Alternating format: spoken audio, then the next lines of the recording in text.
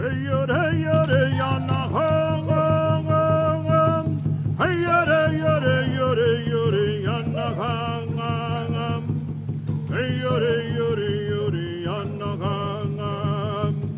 to Lipan Apocalypse, Episode 6, San Sabá. I'm Brandon Seal. In 1755, Spanish friars picked a particularly beautiful and defensible spot in northern Coahuila for the site of the mission that had been promised to their new Lipan Apache allies. Actually, more likely, the Lipanes allowed the friars to establish a mission at a spot where Apaches had already been living for some time. The site sat in an arroyo along the San Rodrigo River, where water swirls up from the rocky bottom and flows with striking clarity through limestone canyons and then disappears back into the rocks in tiny vortexes, little whirlwinds like the great whirlwind that had carried the Lipanes Apache ancestors down through the plains. That's my theory anyway, for why this site came to be known as El Remolino, whirlwind in Spanish, sometimes translated as circle house from the Lipanes' own language.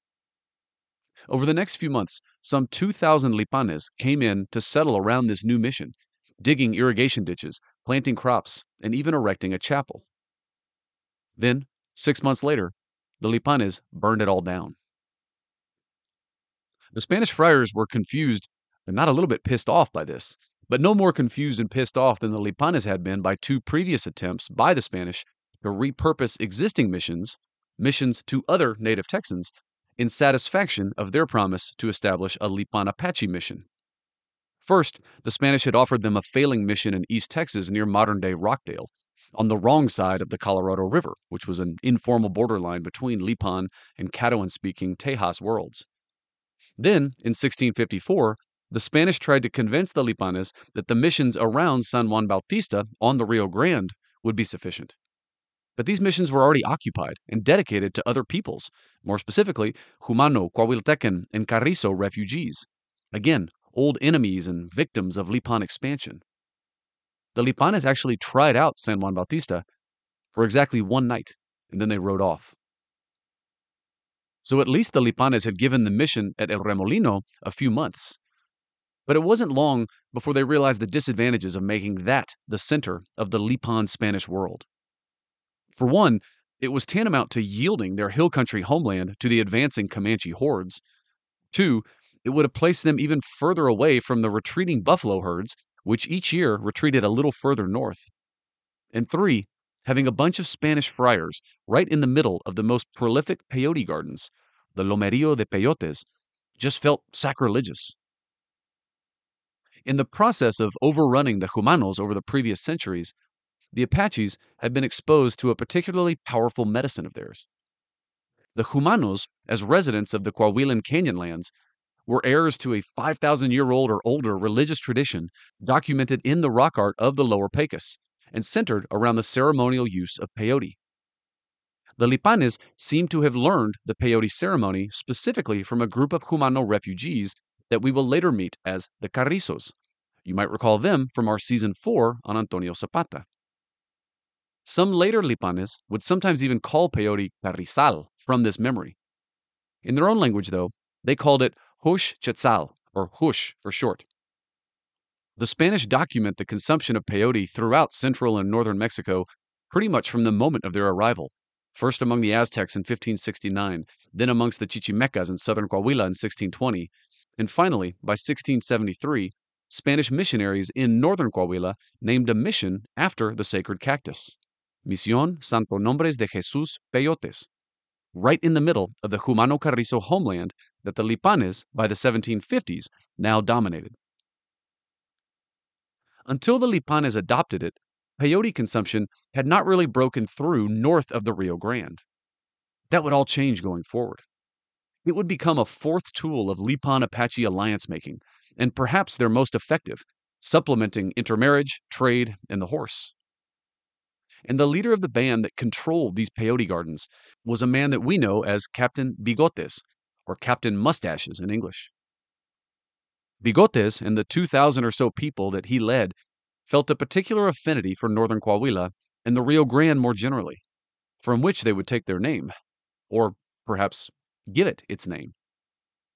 In their own language, they called themselves the Big Water Band, a name that came into English first as Rio Grande in the Spanish that most native Texans had acquired by the time that Anglos started arriving. And Bigotes and his Big Water Band were the first adopters of the peyote ceremony, it seems. And it's right around the time that Captain Bigotes and his people burned down the El Remolino mission in the middle of the peyote gardens, in fact, that we see Captain Bigotes embark on a highly effective and multi-generational campaign of strategic intermarriage with mescaleros and other Plains Apaches, united together now by the medicine. Out up on the Texas plains, another sizable group of, we can call them upper Lipanes, Lipanes de Arriba, were deciding to follow more directly in the footsteps of Captain Boca Comida from the previous episode by committing themselves full on to a symbiotic coexistence with the Spanish in Texas. Captain Casablanca's 3,000 or so people called the Pecos and Devils River region home, but they were also pushing now south into the Wild Horse Desert between the Nueces and Rio Grande in South Texas. San Antonio naturally became a center of gravity for them. In fact, Casablanca's name, White House in English, was also, coincidentally or not, the name that the Lipanes had started calling San Antonio, in reference perhaps to San Antonio's plastered buildings. One subset or closely affiliated group of these upper Lipanes was led by a young captain particularly committed to making the Spanish-Lipan alliance work. Captain Taku, in his own language, known more regularly in the historic record as Captain Chico, maybe because he was young, commanded the loyalties of 300 or so Lipanes, a much smaller band than Casablanca's 3,000. But after the failed mission at El Remolino in Coahuila, Captain Chico swept into the diplomatic void and began working with Spanish friars to locate the promised Apache mission right smack in the middle of the Lipanes hill country heartland. Aside from being in his people's core range, a hill country location had the added advantage of serving as a bit of a forward base against increasing aggression from the French-armed Comanche Norteño alliance.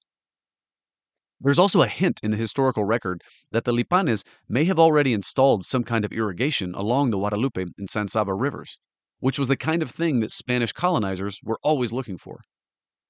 That and silver. What actually finally got the Lipanes their mission up on the San Saba River were rumors of silver mines in the barren granite outcroppings of central Texas, the famed non-existent mines of El Almagre. On April 17, 1757, Spanish friars established the mission Santa Cruz de San Sabá on the San Saba River. They performed the prescribed ceremonies of toma de posesión, of taking possession of the mission in the name of the Lipanes, and they even brought their customary tribute payments, which the Lipanes had required, of course, to seal the deal. But neither Captain Chico, nor Captain Casablanca, nor any Lipanes, in fact, were there to meet them. This was the kind of Lipan behavior that always really infuriated the Spanish friars and set their mind to concocting conspiracy theories. In defense of the Lipanes, April was a strange time of year to expect the Lipanes to dismount and plant corn. April was their last chance to hunt buffalo before the animals retreated north for the summer. At least that's what Captain Chico told the friars when he finally did show up in June. But we're also seeing here the roots of a deeper Spanish-Lipan misunderstanding. Lipanes viewed missions principally as trading and reprovisioning posts. The Spanish viewed them as tools for reducing wild mounted natives into docile corn farmers. Those were not mutually compatible visions in any sense, and so one or both parties was bound to be disappointed by this arrangement. The Spanish friars' hopes were lifted, however, when in the fall of 1757, Captain Chico finally came around with not only his 300 people, but also Casablanca's 3,000. Half of the Lipan nation was now settled in the San Saba River Valley around this new Spanish mission. Granted, only a handful seemed willing to actually enter the mission and convert, much less plant corn for the Spanish. Most were content to just visit and trade, and to prepare themselves for the retaliation that they knew was coming from the north.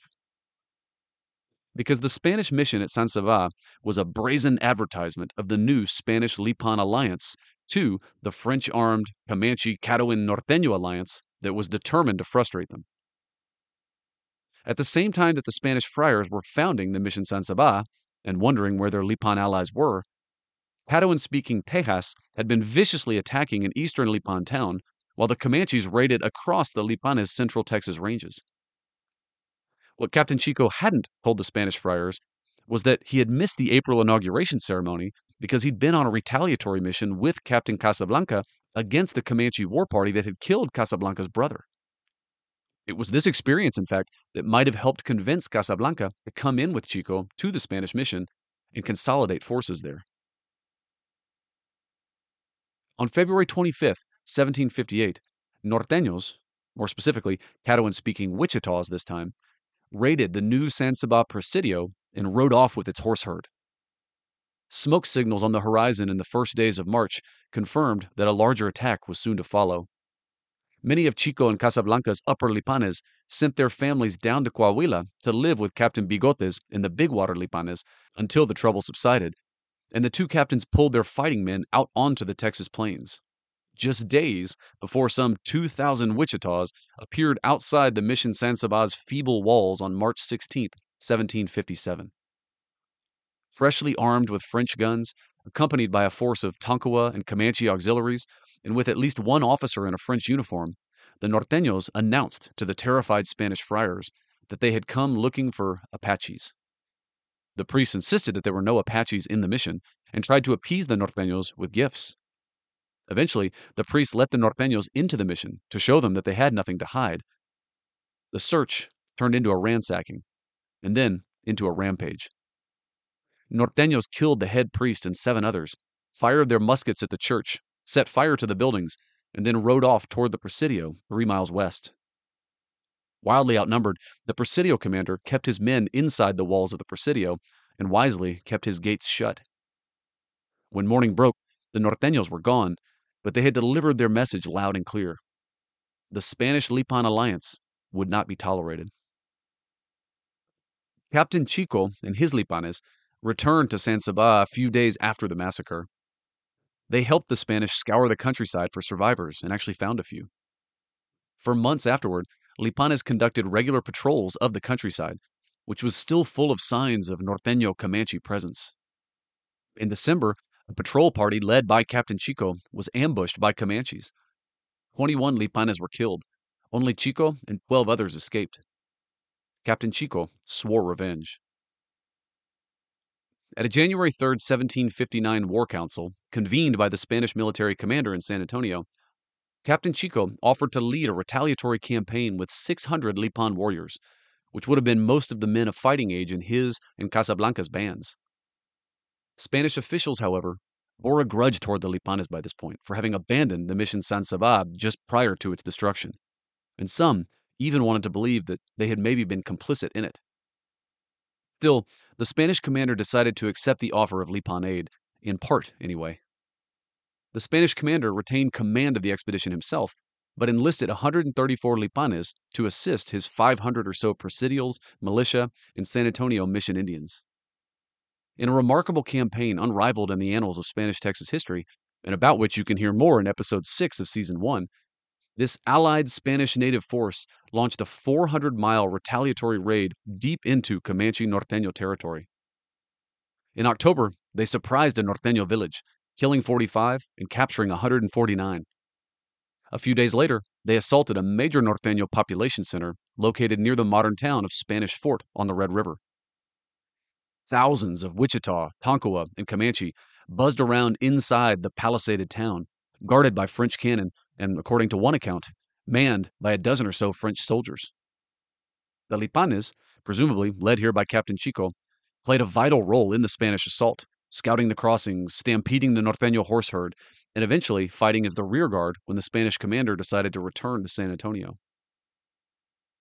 Various historians have written up this so-called Battle of the Twin Villages as a Spanish Lipan defeat, but that doesn't quite fit the evidence. The combined Spanish-Lipan force inflicted major losses on the Norteños, including the killing of a major Wichita captain that seemed to cause some great deal of grief amongst the Norteños. The Lipanes certainly celebrated the campaign as a victory, with songs and dances, both the night after the battle and on their return to San Antonio. Even the skeptical Spanish commander of the expedition admitted that the Lipanes had served, quote, loyally and affectionately, end quote, a service he rewarded by giving them the majority of the Norteño captives as prizes of war. The Battle of Twin Villages also sowed the seeds of the dissolution of the Norteño Alliance. In 1771, four Caddoan speaking Wichita nations made separate peaces with Spanish authorities in San Antonio, without their Comanche allies. Geopolitical convenience would still occasionally align them with the Comanches, but they would be far less of a unitary force going forward. And after this battle, the Tonkawas would begin a century long drift into the Lipan orbit, aided, it seems, by the introduction of the peyote ceremony. Yet another instance of Lipan's soft power and cultural absorption complementing their fearsome reputation on the battlefield. So here's the really strange part.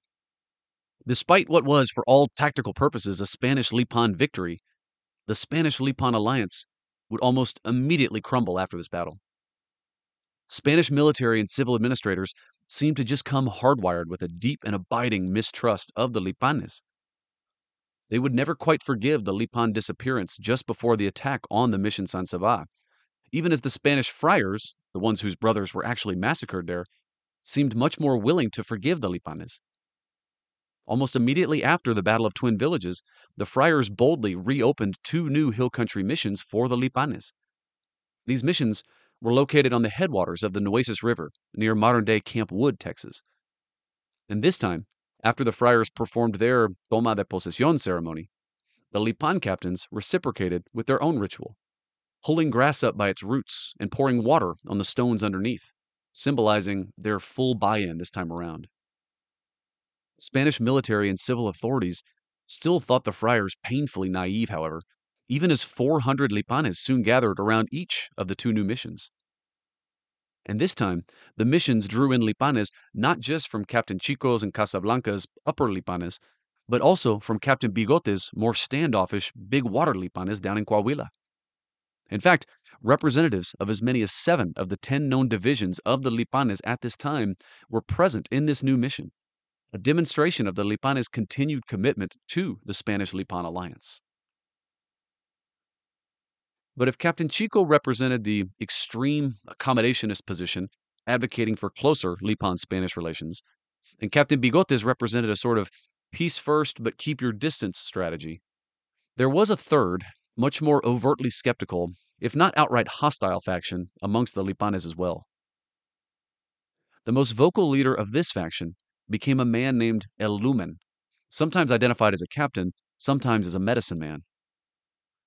In the fall of 1762, El Lumen and many of the other men left the new missions to hunt buffalo for the upcoming winter. The mission priests, however, had been most insistent, most suspiciously insistent, that the men leave their wives and children behind. For their protection, priests claimed, though the Lipanes remembered how well the Spanish had protected the inhabitants of Mission San Sabá. In the end, the missionaries all but required that the Lipan hunters leave their women and children behind, or else the missionaries might just close the missions altogether, they said. The Lipan hunters relented. But as soon as they were out on the plains, El Lumen had a dream. In the dream, El Lumen saw the Spanish friars abandoning the new hill country missions and taking the Lipanes' women and children with them. El Lumen told the rest of the hunting party about his dream, and soon enough, he had the entire party in a panic. They didn't have to reach back far in the historic record to justify their fears either. There were Lipanes still alive who remembered Spanish slaving expeditions and remembered how Spanish administrators had used Lipan women and children captives as bargaining chips in the 1720s, 30s, and even 40s. El Lumen led the hunting party on a frantic ride back to the Nueces headwater missions. To their great relief, when they got there, all of their people were still there. But El Lumen's suspicions still remained, and he decided to bring the entire issue to a head. He devised a test to see what was more important to the Spanish friars, Lipan friendship or Spanish superiority. He confronted one of the friars and made a demand of him. "Give me the altar cloth from the chapel," he said. "Why?" the priest asked, confused.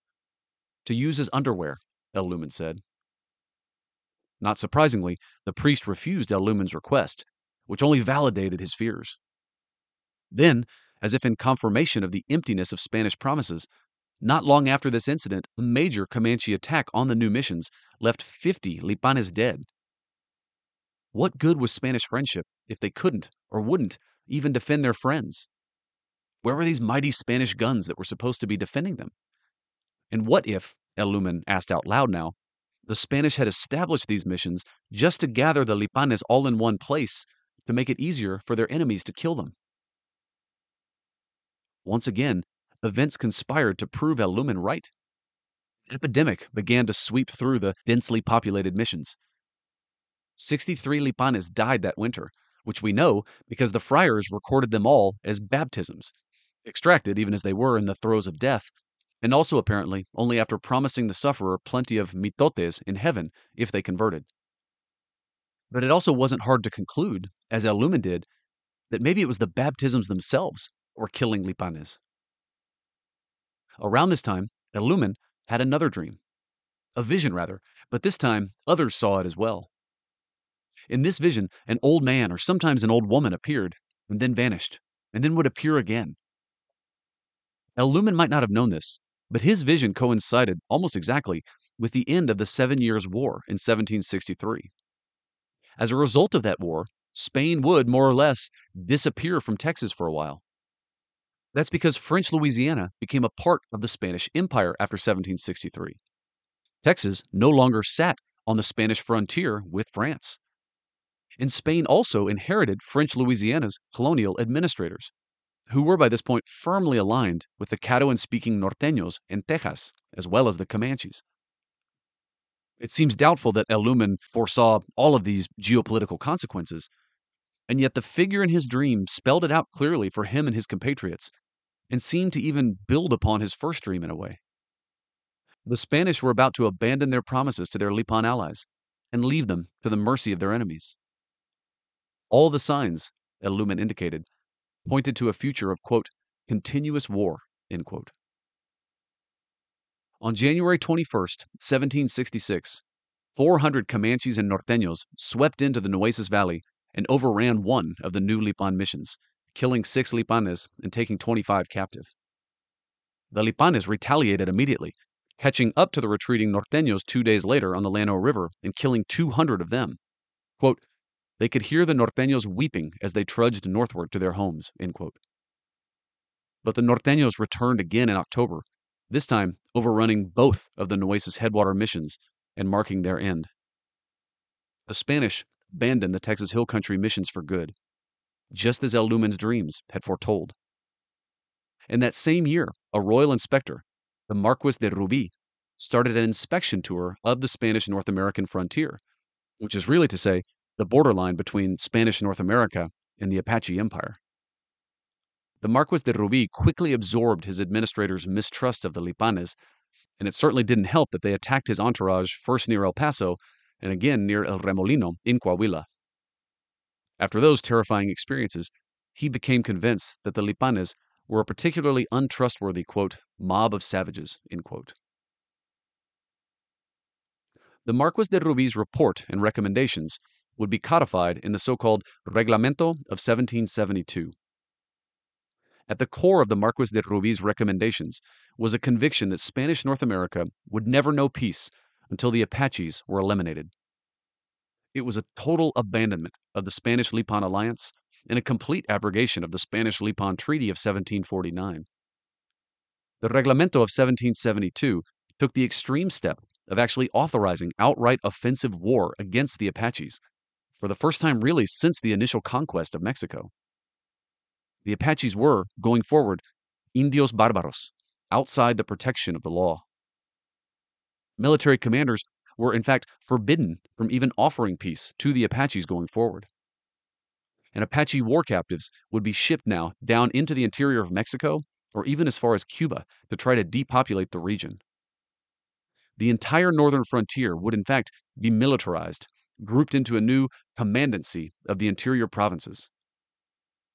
And lastly, the Marquis de Rubí ordered the pullback of Spanish forces, with the exception of Santa Fe, New Mexico, behind the shortest possible line of presidios, running in a more or less straight line from the Gulf of Cortez to El Paso to San Antonio and to the Gulf of Mexico, a line that represented the border between Spanish North America and the Apache Empire, and a line passed down to the present today, essentially, as the U.S.-Mexico border.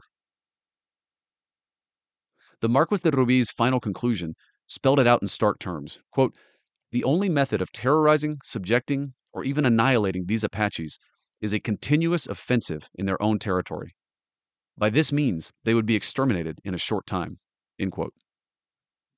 The viceroy followed through on the Marquis de Rubí's recommendations and ordered that the new commandant of the interior provinces seek out the Apaches and, quote, maintain a continuous war against them without observing the solemnities of the law, end quote. And there it was, the continuous war, in the exact same words even, that El Lumen's visions had foretold. And yet, precisely because they had been warned by El Lumen's visions in 1762 and 1763, the Lipanes had been preparing. They had always struggled to find a reliable source of guns, but around this time, they made contact with a new square on the Texas checkerboard.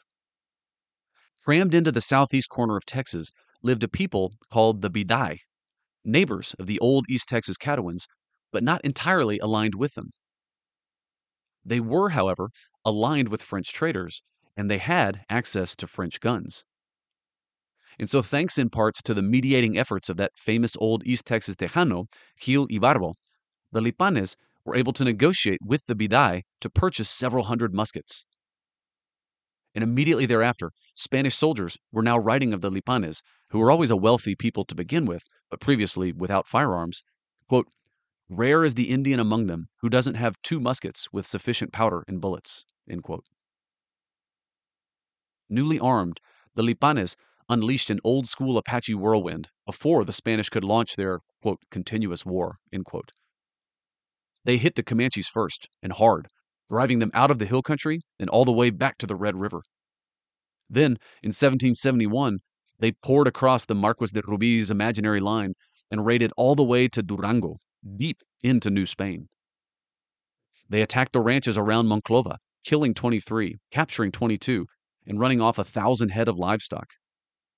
Here is where Captain Bigote's lifetime of alliance-making and intermarriage paid off. A Spanish chronicler at the time would call Bigotes the Adam of all the Apaches, in recognition of his role at the top of nearly all the Apache kinship networks in this region now. It allowed him to orchestrate attacks across 200-mile stretches on the same day, at the same time, and with devastating effect. Describing Coahuila during those years, another Spanish chronicler wrote, quote, that no stone, bush, or plant could be found that was not tinged with blood, end quote. The Lipanes were at all places at once across a 1,000-mile-long frontier, and it got the attention of other Texas natives.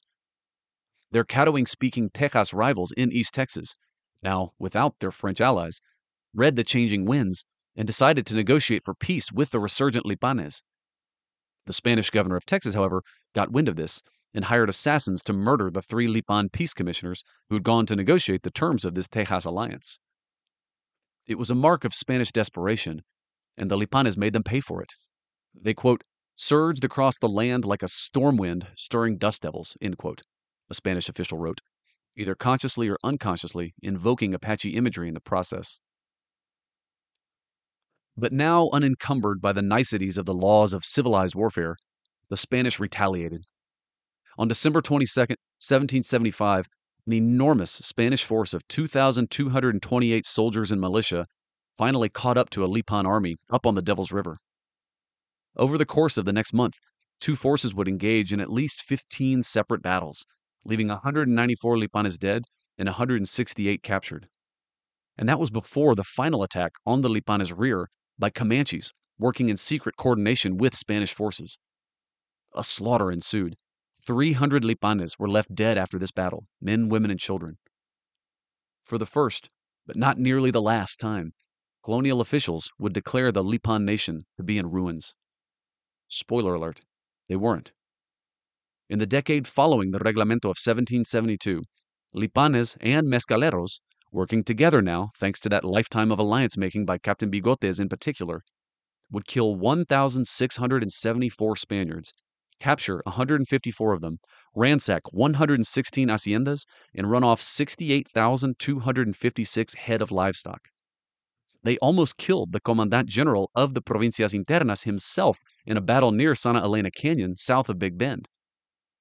Because of this surge in Apache hostilities, the mines in Chihuahua had to cease operations, and beef became scarce all the way in Mexico City. Not only had the Apaches halted the advance of Spanish Empire, by the 1780s, they were on the verge of sending it into retreat. On the next episode of Lipan Apocalypse. Thank you for listening. Editing for this episode was performed by Susana Canseco. The intro and outro music is from the White Mountain Apache Crown Dancers. You can find them on YouTube. Special thanks this season to my Lipan friends, Bernard Barcena, Lucille Contreras, Richard Gonzalez, Margot Moreno, and Gary Perez. I hope I'm doing your story justice. And make sure to check out Lucille's Texas Tribal Buffalo Project online and fill out her Texas Indigenous Data Sovereignty Study. For more information about the Lipan Apaches, check out the books by Thomas Britton, Jose Medina Gonzalez Davila, Nancy McGowan Minor, and Sherry Robinson. Also, check out the doctoral thesis of Enrique Maestas and the Texas Observer article by Dylan Bedour. Lastly, go to Gorka Alonso's website, apacheria.es. For more information on my other projects, you can go to brandonseal.com.